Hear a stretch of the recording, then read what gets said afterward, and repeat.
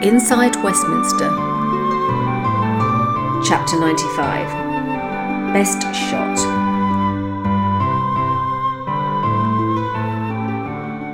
Charles von Straten had done his best. He had tramped the miles evening after evening, knocking on all the doors of his chosen constituency of Hartlepool. He'd had some good and stimulating conversations, and had received some rancorous comments too. But he'd managed to stay polite and positive, and had actually enjoyed the experience. Which was good, since it all came to nothing, and he ended up third after the final count. He had been glad that no one special, no family member, and certainly not Eva Maria, had been in the hall as the count was being announced. Charles von Straten, 10,603. Third. Damn and blast, he'd thought. Good thing I haven't given up the day job. His phone was vibrating in his trouser pocket. He answered it and was glad to hear his lovely Effie. Sorry, darling, she started. Just heard the ghastly news. Don't worry, my sweetheart, von Straten said reassuringly. It was a bit of a long shot. You're being very brave, caressed Effie.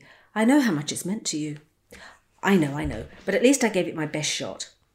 I'm certain you did. No one could have done better. Anyway, any news from Ewell? Questioned Effie. No, I'm waiting for a call from him, so I'd better sign off now. See you tomorrow, he asked hesitatingly. You bet, Effie replied. Can't wait. Me neither.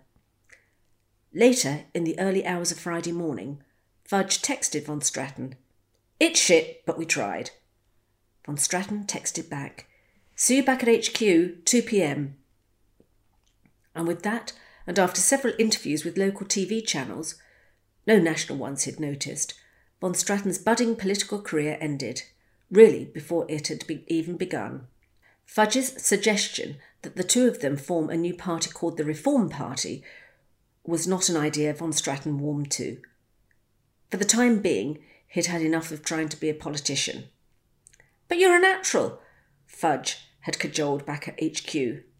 Thanks, but I've got a mortgage and school fees to pay, and an ex-wife to support, von Straten said. So I'd better return to making some serious money. Thanks all the same. Ewell Fudge shrugged his shoulders but said, let's stay in touch. There's still a need for a party like the Brexit Party to keep pushing the Tories. They'd break every promise they could if they're not held accountable. I know, but I've had a bit of a bellyful for the time being, if you don't mind, von Straten cautioned. Go and have some fun with that gorgeous bird of yours, laughed Fudge. Von Straten was the sort of man who didn't believe in dwelling on unsavoury matters. He'd just upped and left his wife of 10 years, fed up with the nagging and the dying of any intimacy between them, so he could definitely quit politics without a backward glance, let alone any regrets. The past is in your head, the present is in your hands, had been the one thing that had stuck in his mind from all those years at that famous and great alma mater he'd attended. Was that esteemed establishment responsible for his devil-may-care attitude? Von Straten had asked himself a million times. He'd certainly been emotionally cauterised at the tender age of 7 when his ferocious father, an emotionally broken mother, had sent him off to prep school. Not to the one down the road, but to one in the remotest far-flung shores of rugged, windswept Scotland. That lad is in danger of turning into a mummy's boy. He needs toughening up. His father, Dangerfield von Straten, had barked, and his worn-out mother had not had the energy or the gumption to disagree.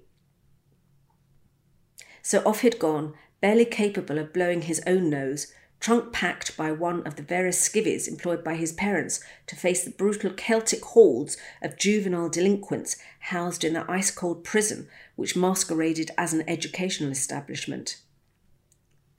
None of its inmates needed an excuse to round on one perceived as a lesser being, either in physique, ability, or nationality. Everything and anything could rouse the Gallic sensitivities, let alone the offence of having a weedy Sassenach soiling their midst. So Dangerfield's plan had worked, and his son had to grow up quickly to survive. This did not mean he'd thrived at prep school. Growing up and thriving were completely different concepts which neither the father nor his self-centred mother had any idea about, let alone interest in.